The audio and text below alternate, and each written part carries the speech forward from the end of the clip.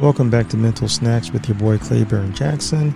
And I'm kind of excited, y'all. It's May 1st, Mental Health Awareness Month.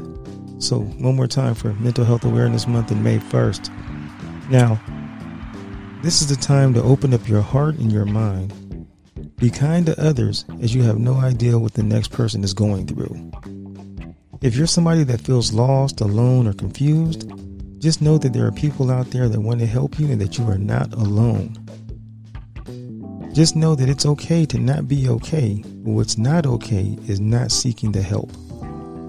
I came across this mental health checklist for the month, and I had one that was very similar when I was in my intensive outpatient therapy.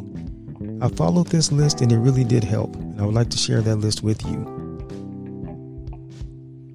Every day I will move my body, take a screen time break, state 3 things that I am grateful for, write it down or say it aloud, eat fruits and vegetables, sleep for 7 to 9 hours a night. That's every day.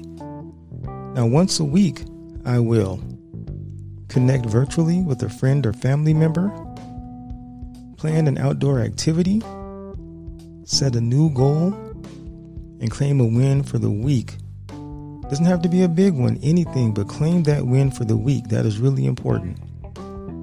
Once this month, I will finish reading a book, take a 1-day break from all social media and news, try a creative activity, and help someone or complete a community service project.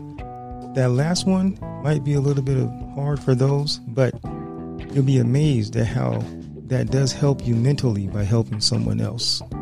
So this is the month. This is the month for you to focus on yourself, focus on your mental health, and obtain mental wealth. Mental Health Awareness Month.